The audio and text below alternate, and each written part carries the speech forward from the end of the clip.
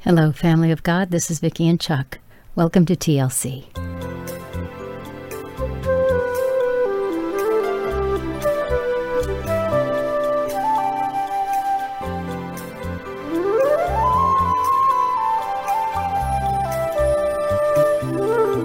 This is the day the Lord has made. We will rejoice and be glad in it. And isn't that just amazing when we think about that? He is the one that makes the days. Nobody else can make the days. The creator of all things, the Almighty God, is the one who makes the days. Thank you, Father. Thank you for being who you are. You guys, welcome to this little corner of Father's Vineyard. We are blessed that you come and spend time with us. We're so blessed. Father, we thank you for every single person who comes. We thank you for the things you're doing in every life, for the plans you've established, for the good that you have poured out over and over and over and over and over and over and over again in our lives. We thank you for your creativity, God. You know how to do things we can't even imagine. We can't begin to comprehend how glorious. You're so glorious. Thank you for being God. Thank you for being the Almighty. Father, what's the matter with us that we haven't figured out the most important thing we'll ever do is get to know you? What is the matter with us that we let other things distract us? Please forgive us, Father God.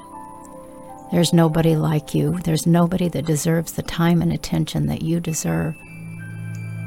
Just to think that all throughout eternity, forever and ever and ever, you have made us for your good pleasure, for your glory we have been made.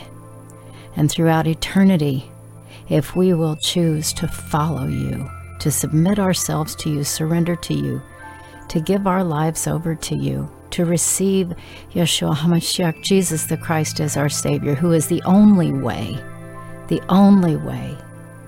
to our Father God, the only way to eternal life. That we will be blessed to be with you for your pleasure. And Father, I know it will be for our pleasure as well. You're so generous and so good.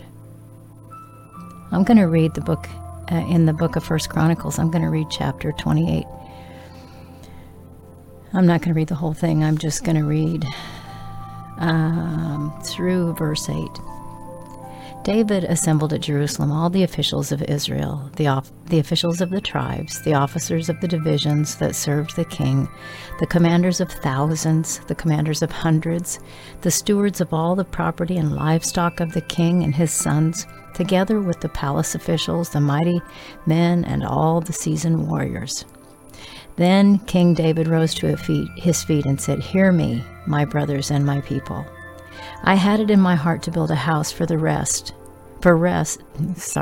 had it in my heart to build a house of rest for the ark of the covenant of the Lord and for the footstool of our God. And I made preparations for a building. But God said to me, 'You may not build a house for my name, for you are a man of war and have shed blood.' Yet the Lord God of Israel chose me from all my father's house to be king over Israel forever. For he chose Judah as leader, and in the house of Judah, my father's house, and among my father's sons, he took pleasure in me to make me king over all Israel. And of all my sons, for the Lord has given me many sons, he has chosen Solomon, my son, to sit on the throne of the kingdom of the Lord over Israel. He said to me, 'It is Solomon your son who shall build my house and my courts, for I have chosen him to be my son, and I will be his father. I will establish his kingdom forever, if he continues strong in keeping my commandments and my rules as he is today. Now therefore, in the sight of all Israel, the assembly of the Lord, and in the hearing of our God, observe and seek out all the commandments of the Lord your God, that you may possess this good land and leave it for an inheritance to your children after you forever." God does in all of our lives. He does all of these amazing things. He makes all of these beautiful promises, just like he did to King David and to his son, who became king as well, to Solomon. But that little 2-letter word in there that was so big in the fulfillment of that promise that God made from his part of that promise.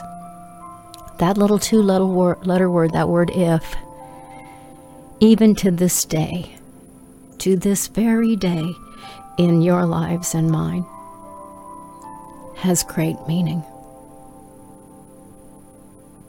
God makes promises. He says, I'm going to do this and this and this, and I will pour out blessings. So many blessings, you can't even contain them. But he also says, look, this is my part, but there's something I want from you. There's something I want from you. I'll tell you what he wants, guys. He wants our obedience. He wants our love. He wants us to love him above and beyond anything and everything else. Because if we do, we will obey him.